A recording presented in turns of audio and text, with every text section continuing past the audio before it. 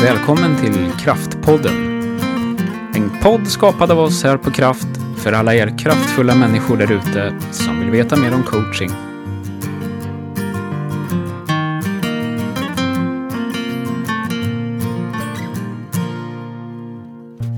Varmt välkommen till Kraftpodden. Ytterligare ett avsnitt ifrån oss på Kraft. Normalt sett så jobbar ju vi med ledarstöd, vi jobbar med utbildningar och vi jobbar med coaching. Inte bara chefer, mycket chefer, men också medarbetare. Och så håller vi öppna utbildningar och just nu så går ju våra mest uppskattade utbildningar Learn Coaching, självledarskap och coaching. Och den Advanced pågår i Stockholm och i Oslo och vi startar snart med en skandinavisk på engelska i mars som kommer att vara i Köpenhamn, Oslo och Stockholm. Det ser vi verkligen fram emot. Men nu är det podd, för det håller vi också på med i Kraft. Här i Kraft så tycker vi om att bidra med energi, med kompetens, med tankeväckande frågor och innehåll och spännande människor. Och idag så tänkte vi att vi skulle bidra med en spännande människa. Jörgen Boström, varmt välkommen. Tack så mycket, Jenny. Jättekul att vara här. Ja, jag tänker på det. 1 år sedan så kände vi inte varandra. Nej, så är det. Så är det. Då hade vi aldrig mötts. Nej. Och tänk så det kan bli. Vad var det som gjorde att vi har mötts? Ja, men det blev ju... Jag fick en möjlighet i mitt liv under förra året att starta om. Så att starta om mitt yrkesliv. Och jag var inte riktigt säker på ända från början vad det var jag ville egentligen.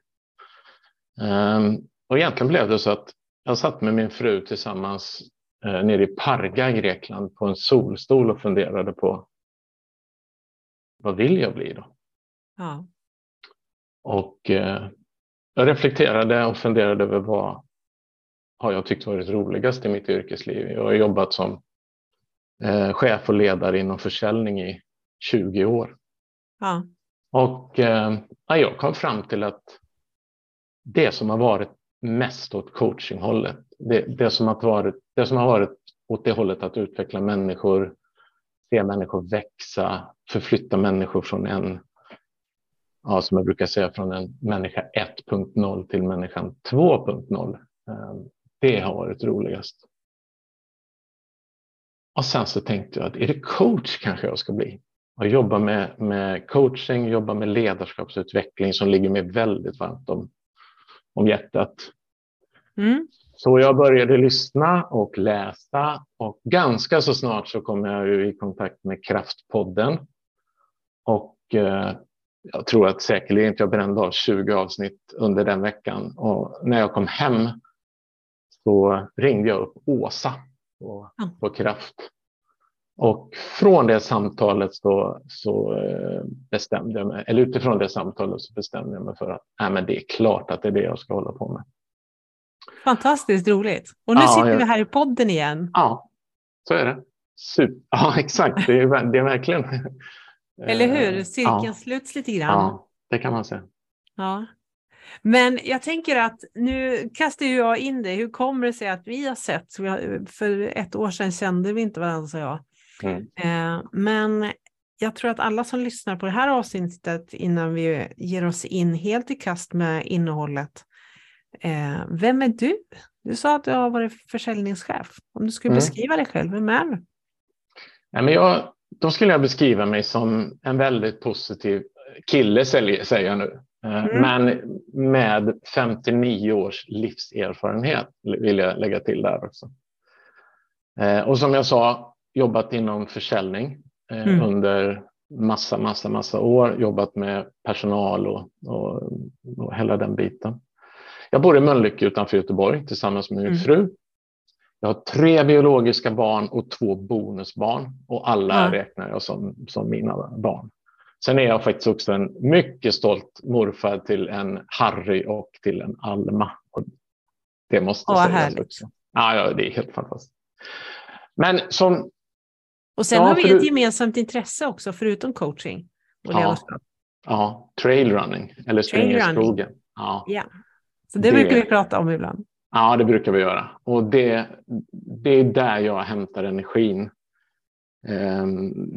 I skogen, runt träning, vandra i skogen tillsammans med fru och hund. Det är där jag hämtar energin och balansen och harmonin som är två jättestora pusselbitar i mitt liv. Och som person då, hur är jag? Nej, men jag är positiv, väldigt positiv. Framåtlutad som person.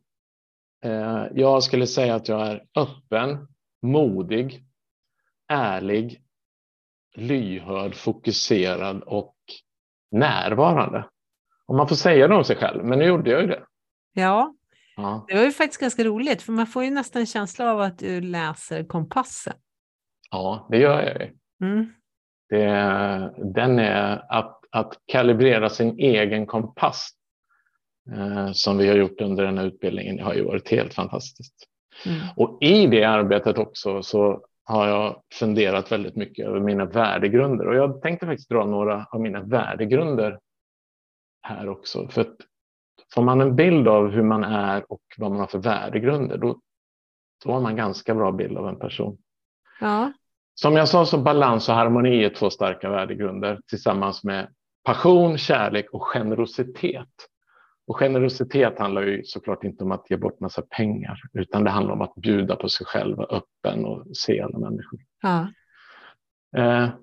Och tänkte man på det så hängde de ihop de 5 värdeorden. Och sen kommer det 4 värdeord till som handlar om mod, engagemang, motivation och handling. Och de här grupperna av värdeord kan jag använda på olika sätt och i olika delar av mitt liv. Så hur har det här, vad liksom, när du, för det första vill jag förklara att du har ju gått våran mest uppskattade utbildning faktiskt, den som heter Learn självledarskap och coaching. 4 moduler i höst. Och där en del av den utbildningen är att man faktiskt får definiera sin inre kompass, vilket handlar om att jobba genom värderingar, sitt livssyfte och sina styrkor och resurser. Så man får klar sin kompass. Men så det är den, och den har du gått. Vad är det som för dig liksom har gjort skillnad i livet med att liksom kunna säga att det är det här som är viktigt för mig? Vad har det gett dig?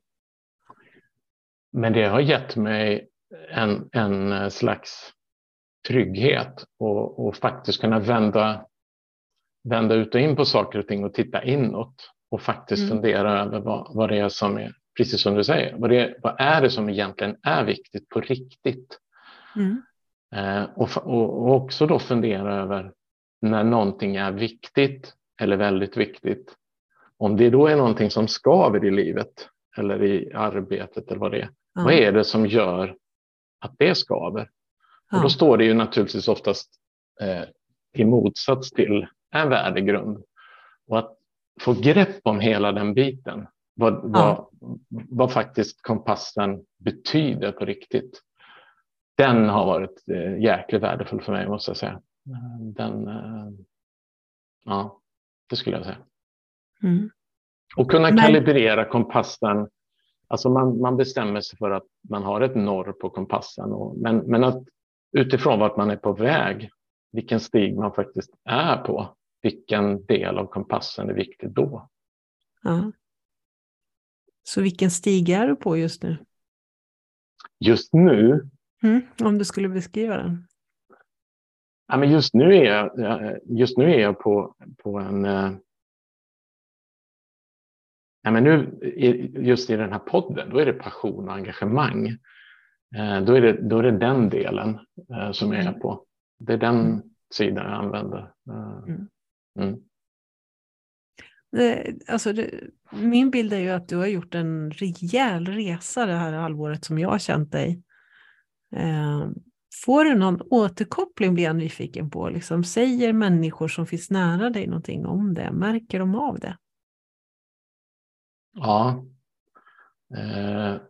den stora skillnaden tror jag, det är nog att som coach känner man ju hur viktigt det är faktiskt att lyssna på riktigt på människor.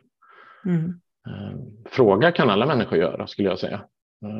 Det är inte svårt. Det är lyssnandet och vad man gör av lyssnandet som är utmaningen och det är det som skiljer kanske en bra coach från en coach från en som inte är coachutbildad, om jag säger så då. Så det skulle jag nog säga att jag är mycket mer uppmärksam på svaret och kanske inte försöker inte ta över samtalen utan lyssna verkligen på samtalen. Och vad upptäcker du när du gör det? Att den människan jag pratar med blir sedd och lyssnad på och får prata om sitt och prata till punkt. Alltså, det märker jag. Och en människa som faktiskt får berätta utan att bli avbruten eller utan att någon annan person, i det här fallet om jag då skulle ta över samtalet, det är värt mycket för den personen. Och såklart för den som, det blir ju ett samtal här plötsligt. Det blir på riktigt. Så det skulle jag säga att jag tror folk runt omkring upptäcker hos mig som är skillnaden. Så himla fint och spännande. Jag skulle ju säga att lära sig det här sättet att prata med människor, det önskar jag verkligen att jag hade gjort för länge sedan. Ja. Så är det. Vad är det du hade justerat i ditt så här i efterhand? För nu har du ju startat ditt företag, det ska vi prata mer om. Men när du tittar tillbaka på dina år som försäljningschef, med den kompetens du har nu i kommunikation, vad är det du skulle ha velat gjort annorlunda eller lagt till? Eller? Det är nog alltså som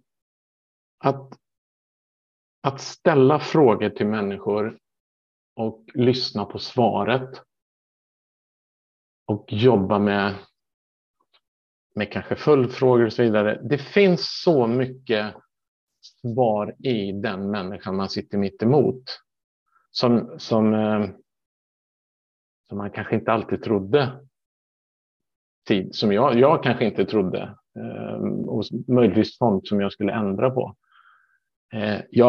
Under alla år så har jag varit väldigt lösningsorienterad, handlingskraftig. Jag har haft stort genomförandefokus i de uppdrag jag har haft. Och då går det ganska fort, och heter man Jörgen så kan det gå ganska fort ibland. Men jag inser också hur värdefullt det är att faktiskt med ett bra coachande ledarskap få med sig folk på ett helt annat sätt genom att se till att folk blir sedda, lyssnade på och blir delaktiga på ett annat sätt kanske.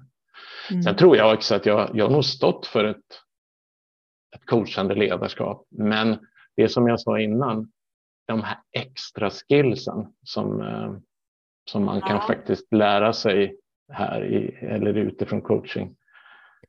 Jag känner att jag vill understryka det här, för min upplevelse eller känna det genom kursen så är ju att du är ju man ska ju inte ha en bild av att du är liksom någon som bara gick in och styrde med hela handen, tror jag, utan jag har lärt känna dig som en väldigt varm och öppen och härlig person som ger människor plats. Men det är också det som gör det så läckert att se när du får de här andra coachverktygen och blir ännu mer liksom tro på människan framför dig, ännu mer än du redan gör. Vad som då händer, det är både med dig och med dem du pratar med. Det tycker jag är men det är spännande. Ja, det är jättespännande. Det känner jag också, verkligen. Och att ha fått haft nytta av det under alla år som ledare. Ja. Det hade ju såklart varit bra. Sen kommer ju, det är såklart att det är blandat med erfarenhet och ålder och alltihop där också. Så att jag skulle säga att för mig så kanske det blev perfekt läge nu att med mina 59 år av livserfarenhet, drygt 20 år av ledarerfarenhet och chefserfarenhet faktiskt få kliva över och lära mig ännu mer och på ett helt annat sätt. Så att det passar mig väldigt perfekt just nu i livet att det blev så.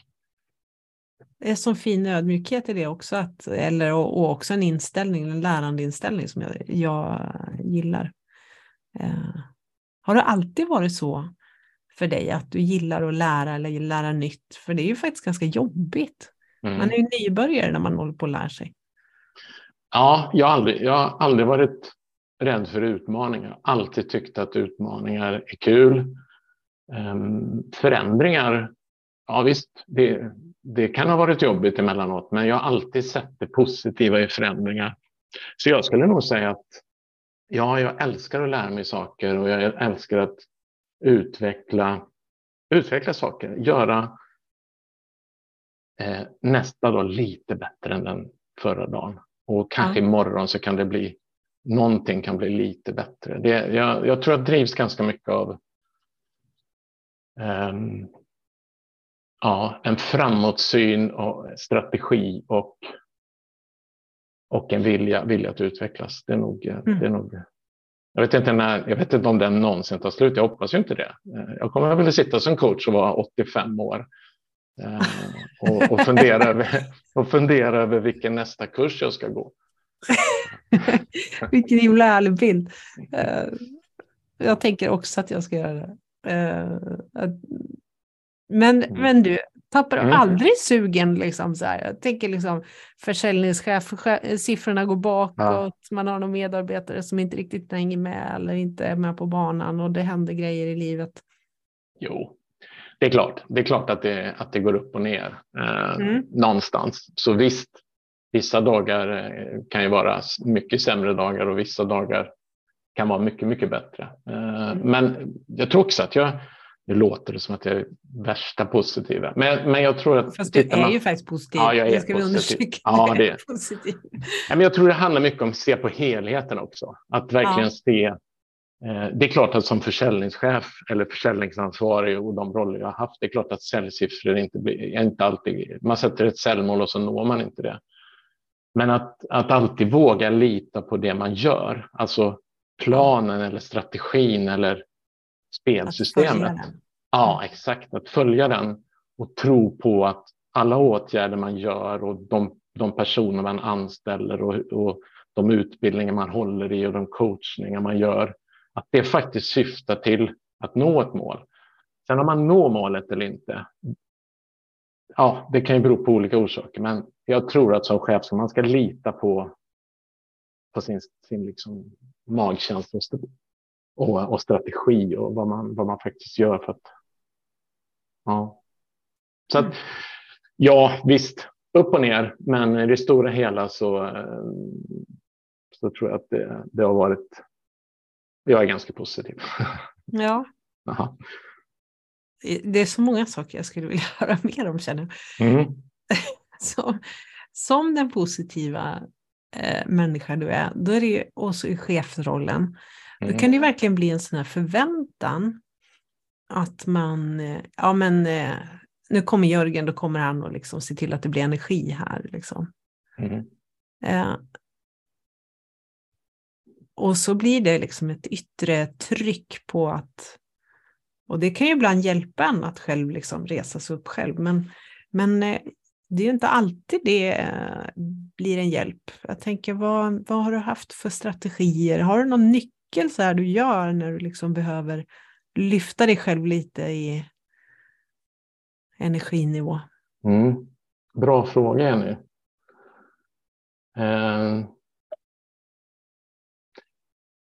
Nej, men återigen, jag tror att det handlar mycket om att faktiskt våga tro på den man är och på det man gör. Jag har ofta stått ganska stadigt på jorden.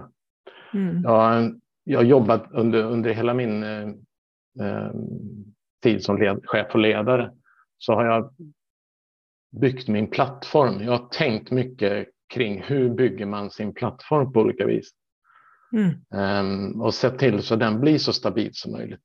Och en plattform, den bygger man både i möten, säljmöten, möten med människor vid kaffeautomaten och så vidare. Då. Alltså hur du verkligen är som person i olika lägen och hur du står upp, vad du tar för ansvar kring värdegrunder och hela den biten. Och jag tror att om man håller sig till att bygga sin plattform och faktiskt försöka se vad det verkligen är för något, då tror jag man klarar sig rätt bra från yttre tryck som du var inne på. För det är klart att inom försäljning så det är mycket yttre tryck och människor som påverkar utifrån och människor som vill ha resultat och så vidare. Ja. Men återigen, man ska tro på sig själv i de rollerna. Och det gäller ju inte bara inom försäljning, det gäller ju alla chefer och alla ledare. Att bygg din plattform utifrån dina resurser, dina förmågor, dina styrkor, värderingar, hela den biten. Och låt ingen trampa bara. Det är där någonstans. Jag gillar att när du pratar om liksom din plattform, så gör du det inte bara utifrån liksom jag, mig och mitt, utan du involverar, du pratar direkt om nätverk, relationer, medarbetare vid kaffeautomaten. Det blir så tydligt hur du interagerar i ditt plattformsbygge. Du ser inte plattformsbygget som bara ditt. Ja, det är jag här, Solokvist, utan det måste hänga ihop med de som finns runt mig och att ha bra folk runt sig med bra relationer till dem. Ja, precis. Det är precis det handlar om. Det kanske är den minsta delen är min egen del i plattformen. Utan det handlar ju mycket om hur jag uppfattas, hur jag agerar och hur jag beter mig i olika situationer. Ja. Jag gillar ju det där tänket. Jag tror jag nämnt det 100 gånger i vår podd. Liksom. Det här med att alltså identitet skapas i samröre med andra. Inte själv. Kan inte göra det själv. Liksom. Jag är beroende av andra. Det är spännande. Ja, verkligen. Om du skulle ge 5 tips till en försäljningschef. Nu har ju du har ju inte det jobbet längre utan håller på att bygga företag. Men jag tänker med all den erfarenhet du har. Och så har du börjat gå mot det här hållet istället. Och nu ber ju inte jag dig om 5 tips typ sådär för att du är coach. För vi coacher ger ju egentligen inte tips. Nej, exakt.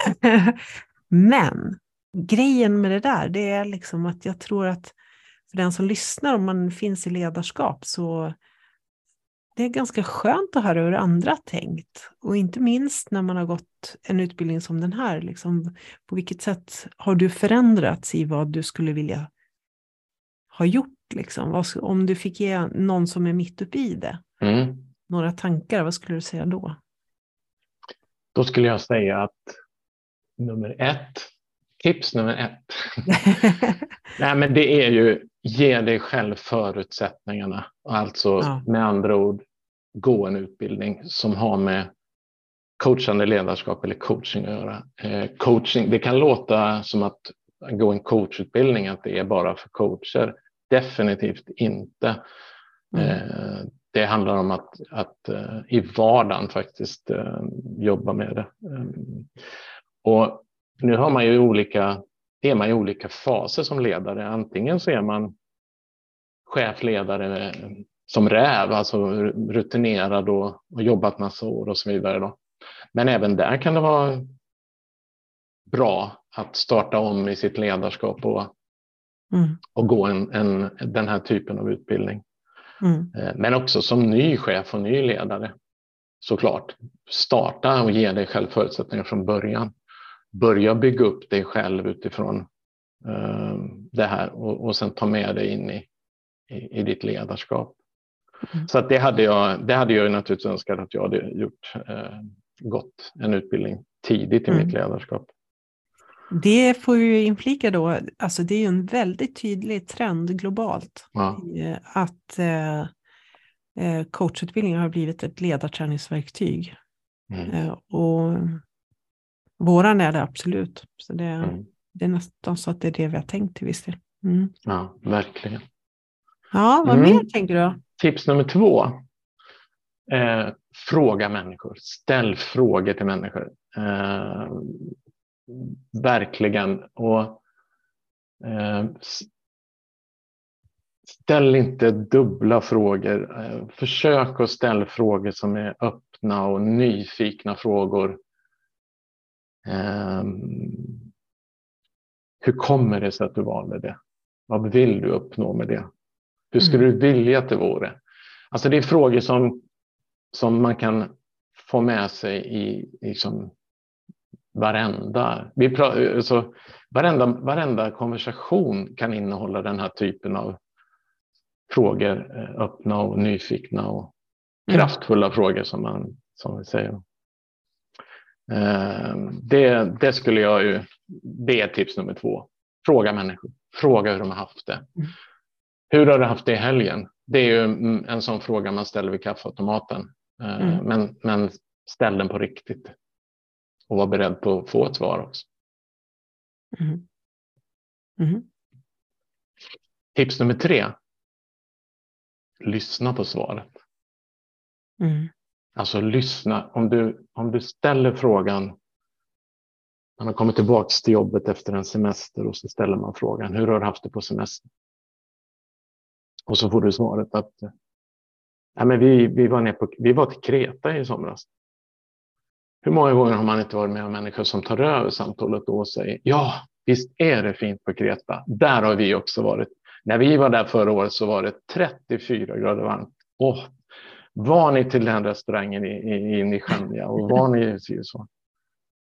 Ja. Och det kan bli ett bra samtal det också. Absolut. Men att verkligen lyssna och fråga, hur hade du det på Kreta? Hur var det på Kreta? Så det tycker jag, den är viktig. Och där har jag en sån sista line. Bättre att vara intresserad än att vara intressant. Har man med sig den så klarar man sig ganska långt i samtal. Även jag glömmer bort. Jag har ganska så lätt och haft lätt att ta över samtal och sitta och fundera på när jag ska få komma in i samtalet och berätta om min resa till exempel. Ja. Det där tänker jag på liksom, ja, men om vi pratar återigen då om chefsjobbet och kanske framförallt inom försäljning. Där man har haft en säljare kanske som ut och besöker en kund och när de pratar med varandra så känner de till kunden, de känner till produkterna, de känner till vad det är för tjänster etc.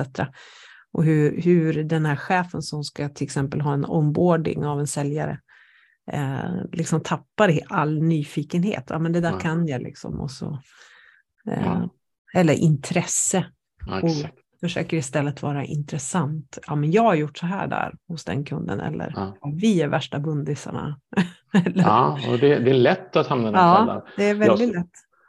Jag skulle också säga att om man blir bra på det här, att ställa frågor och sen verkligen lyssna på svaret och se sin medarbetare, då kan de vardagliga små samtalen där det finns ett genuint intresse vara 10 gånger viktigare än ett bra medarbetarsamtal och en massa bra avstämningar som är i agendaform eller i punktform på en agenda.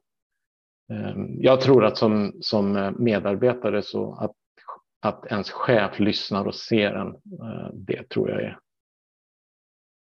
väldigt viktigt. Så skönt leende när du det är jag tror att det är A och O. Man förstår inte effekten av det riktigt. Nej, precis. Det är för enkelt för att Ja, men faktiskt. Det kan vara faktiskt för enkelt för att man faktiskt ska se det. Ja, man tycker att man ska göra stora saker som ledare eller man ska anstränga sig hårt eller sådär. Ja. Och ofta så är det, upplever jag, de små sakerna, det enkla. Och det är ju ganska frustrerande faktiskt. Ja, men man tänker ibland på hur man skulle vilja att ens chef var. Ja. Och det behöver ju chefen också fundera på. Hur vill mina medarbetare att jag ska vara? Och jag skulle säga att bli sedd och hörd. Ja, men det ligger antagligen hyfsat i topp på den listan utan att jag kan det rakt upp och ner. Men, och då tänker jag att som chef så borde man ju någonstans vara där då. Ja. På den. Tips nummer 4, Jenny. Ja, perfekt. Jag gillar att du håller ordning på siffrorna. Ja. Men siffror har aldrig varit min grej. Nej, men jag håller i den avdelningen. Ja, det är skönt. 4. Ja. Våga vara tyst. Testa att vara tyst när du ställer en fråga. Det har jag ju verkligen lärt mig under coachutbildningen. Vad händer i tystnaden? Och ställer man en kraftfull fråga som är lite utmanande och det blir tyst, hjälp inte till då. Kliv inte in och ställ någon dubbelfråga eller någonting, utan prova att vara tyst. Tystnaden är grym i det här fallet. Det sker magi där. Och ofta så känner man, det blir lite obekvämt när det är tyst en stund. Men det gör ingenting. Det handlar om sekunder. Vänta 10 sekunder till. Så kommer det att komma någonting från den man har frågat. Det här är oerhört spännande och kul att få jobba med sådana här grejer som coach också. För att det är verkligen. När du pratar om tystnad, låter som du har upptäckt något nytt. Ja, det har jag gjort. Ja, just det. Nu kan det vara de som lyssnar på det här som jag känner som skrattar lite, för att jag har nog haft ganska svårt att vara tyst i mitt liv, tror jag. Jag är normalt sett ingen tyst person. Men att använda tystnaden som verktyg, det har jag lärt mig. Även om det har varit jobbigt för mig och utmanande. För att jag gillar inte egentligen tystnaden. Alltså på det viset. Men när jag har lärt mig vad den faktiskt betyder och vad den kan generera och innebära, då upptäcker man att den är grym. Det är där magin sker. Jag tror jag sa det nyss också. Så plötsligt så gillar jag tystnaden i coachsamtal och i många möten med människor, samtal med människor. Det där är ju jättespännande, för att det är faktiskt en av de sakerna som vi som människor ofta har svårast för. Alltså just att vi blir väldigt obekväma i tystnad, och att när det blir lugnt och stilla i ett samtal och vill fylla i istället. Och det här med svåra samtal som man som chef ofta måste göra lite nu och då. Att faktiskt det måste inte hela tiden sägas någonting. Nej, och det där är jag också... får sitta och tänka en liten stund också. Ja, precis. Och i ett svårt samtal där man har sagt någonting som är lite tuffare att säga eller lite svårt att säga. Att sen inte vara tyst, utan faktiskt många gånger man försöker mjuka upp det man har sagt och släta över lite grann, och så blev det inte riktigt för det som man hade tänkt sig. Så tystnaden är, alltså nu kraftfulla frågor är ett enormt verktyg, men tystnaden är lika bra verktyg, skulle jag säga. Ja, och jag tänker på att den egentligen kanske också sitter ihop med den här parhästen av att vara lugn och trygg i samtalet. Vara närvarande. Sista Då har vi tipset. 5 kvar. Ja, 5:e tipset. Och det är ju ett tips som handlar om egentligen, vad gör man av alla de här grejerna då? Vad gör man av alla mina 4 tips och allt vi har pratat om och så där? Ja, men för det första så behöver det ju inte vara 1 timmes coachsamtal man sätter sig i. Det kan man också göra om man är tillfälle i medarbetarsamtal och avstämningar, så är det bra. Men jag hävdar att coacha och ta vara på möjligheterna i vardagen är oerhört viktigt. Och att göra Alltså ett coachsamtal kan vara 1 minut långt. Där man faktiskt ställer en bra fråga, man lyssnar på svaret och utifrån svaret så ställer man en ny fråga och sen så kommer man någonstans med samtalet. Så att återigen så är det lite grann att se och höras. Och får man till de här samtalen i vardagen som en naturlig del, ja, men det är klart att medarbetarna kommer att tycka att det här är bra. Det säger sig själv. Och tycker en medarbetare att ett ledarskap är bra, ja, de tar större ansvar, de kommer att trivas bättre och de kommer att trivas bättre med arbetsuppgifterna. Så att det går ju hand i hand. Och det är klart att oftast så lämnar människor faktiskt inte företag, skulle jag säga, om de slutar. De lämnar chefer eller ett ledarskap. Det skulle jag säga. Man lämnar ett jobb för att man inte riktigt trivs eller att man inte blir sedd eller hörd. Så att hela det här sättet att jobba med ledande eller coachande ledarskap, det får sådana effekter. Och du slipper anställa folk om du får kvar. Eller allt jobb med att rekrytera, det har man ju gjort i sina dagar. Men slippa den biten. Ha kvar sitt team som trivs på jobbet. Och det är väl fantastiskt. Och hinna bygga upp det. Exakt. Ja. Och verkligen sätta relationerna och liksom jobba medvetet med dem. Ja. Nynnest. Så här nu då så har du gått en coachutbildning och du har varit försäljningschef i många år. Och så får du, som jag uppfattar det, så kokar du ner all din erfarenhet tillsammans med den här utbildningen och träningen. Och så har det blivit ett företag som heter Be In Front. Japp. Berätta, vad drömmer du om att få vara med och bidra med till världen? Det här företaget. Ja, men för det första ska jag bara knyta an namnet Be In Front. Och det är ju egentligen jag i ett nötskal. Det är ju att vara i framkant och vara längst fram, att liksom driva saker och ting. Så att namnet, jag tror faktiskt att det var min fru som kom på namnet. Hon tittade på mig och sa att det ska väl vara Be In Front, det passar ju dig. Men vad drömmer jag om? Nej, men som jag sa inledningsvis, det roligaste jag har gjort i mitt liv, det är ju att förflytta människor och utveckla människor och faktiskt bli glad när någon annan lyckas och tar sig framåt och gör en förändring. Som coach så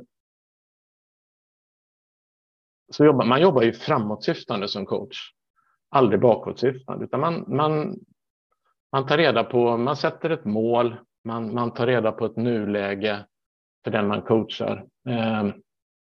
Och man tar reda på vad det finns för möjligheter och sen så tar man sig vidare mot målet. Och det kan ju vara alla möjliga sätt och situationer och så vidare då. Men återigen, att inspirera, motivera och engagera människor att ta sig framåt, det tror jag är. Och lite grann att knyta faktiskt ihop det med vi pratade om kompassen förut. Och att kunna coacha för att ge möjligheten att koppla ihop värderingar, resurser, motivation och mål. Och sen faktiskt stötta klienten eller den man coachar till att gå till handling. Vara med och pusha och peppa och heja på och hela den biten. Det är fantastiskt kul. Det ger mig otroligt mycket. Och jag kan säga att min värdegrund, passion, den får ju verkligen leva ett gott liv när jag jobbar med det här som är så jäkla kul. Ja, så att, det är fantastiskt kul. Det är magiskt. Ja, det är magiskt faktiskt. Det är ju bara att gratulera alla som får anlita dig. Ja, tack. Och det är som sagt, Och nu coachar man ju olika, man har ju lite olika ben att coacha på. Vi var inne på det lite grann, att coacha chefer och ledare, även de gamla rävarna som har massa år på nacken. Det är kul att coacha den typen av människor. Men också de nya cheferna som kommer in med ett stort engagemang och öppna för alla idéer och hela den biten. Att få coacha en sån ledare och chef är också fantastiskt kul. Och även så vill jag faktiskt slå ett slag för att vara rädd om nyckelpersoner där ute. Det är lätt att ibland, det är lätt att ibland satsa på chefer och ledare bara. Men det finns personer som inte är chefer och inte ledare, men som man skulle kunna sätta under rubriken nyckelpersoner eller medarbetare med ansvarsroller. De är viktiga. Det är ju kanske nästa generation, ofta unga personer som någon form av successionsordning inom företaget, att man ser till att fånga upp de här tidigt. Och ge dem, precis som jag var inne på, ge dem möjligheten att få med sig det coachande ledarskap. Och sen såklart det att coacha privatpersoner, och det är fantastiskt kul det också. Att få jobba med olika människor av liksom olika sorters människor och få vara med, kliva in i deras liv under 4, 5, 6 samtal. Och få känna deras utmaningar och få vara med och lyssna och motivera människor. Det är fantastiskt kul. Och människor som vill utvecklas och söker förändring och nya mål, och både privat och i arbetslivet. Så att det är jättekul att jobba med det här. Och jag är jättestolt över, jag har ju mod som en av mina värdegrunder. Klart att jag har använt modet ganska mycket under det sista halvåret. Startat företag eller aktiebolag också som har blivit, man måste vara lite modig för att våga ge sig på. Och 59 år och starta om, det är klart. Ja, det är mod. Ja, men det är ju mod. Föredömligt. Ja. Och så tänker jag att det blir så det blir så tydligt för din passion för människor, hur den driver dig på något sätt, upplever jag när man lyssnar. Det bara lyser ju. Man får ju räkna sig som, senior är ju ett bra ord. Det är ett ganska populärt ord. Nu kan man i min ålder får man sms från seniorpool och sånt vidare. Men det är inte det jag menar. Men jag tänker, alltså man kan vara seniorcoach, man kan seniorkonsult och hela den biten. Så jag får försöka se mig som kommer in med all erfarenhet, skola om mig till coach. Det är faktiskt ett helt nytt yrke skulle jag säga, även om man har mycket med sig. Så där någonstans är jag. Det är ju väldigt, jag tänker just med de seniora, eller oss seniora, man får väl räknas dit kanske när man har fyllt 50, tänker jag. Men så tänker jag att det är så mycket av kanske framförallt den här tryggheten som man har fått. Det kanske inte alla får, jag vet inte, men jag kan uppleva det att man möter seniora oavsett vilken yrkeskategori, så finns det ju liksom en trygghet, någon slags laid back. Man själv är inte lika viktig längre, det är liksom runt den typen av människor som också du är, tycker jag, så finns det liksom ett rum för andra att växa i. Och som är ett fantastiskt härligt rum att vara i. Ja, och precis det vill man skapa. Så att det är kul att säga. Det är jättekul. Och nu har du varit med i podden också. Ja, tänk. Och jag ser på klockan att det har gått en hundpromenad. Och jag har noterat att din hund har rört sig borta i fåtöljen, och min hund har också rört sig här i hörnet lite i bakgrunden. Ja, han har varit jätteduktig här. Ingen av dem har levt om på något vis. Nej. Men Jörgen, det har varit otroligt roligt att prata med dig i den här podden. Ja, detsamma. Och det kanske vi gör om någon gång, vem vet? Ja, man Om vet du aldrig. Nej, om du fick avsluta med ett ord, vilket ord skulle du avsluta det här samtalet med? Nej, men det är passion. För jag känner att passion gick rätt igenom hela... Jag hoppas det faktiskt gick igenom till de som sitter och lyssnar också. Jag känner ju... Nej, men jag känner passion för att vara med i podden. Men passion är någonting som slår igenom i mitt liv på alla håll och kanter. Och det... Att få känna den är ju helt fantastiskt, och det är jag jätteglad för, verkligen. Det var fantastiskt att få samtala med dig. Och medskick till dig som lyssnar blir ju helt klart automatiskt att vad är du passionerad för och hur märks det i ditt liv? Vi stannar där. Mm. Ja, det är så gott. Ja, detsamma. Till alla som lyssnar och till dig också, Jörgen. Ja. Tack för att ni lyssnade.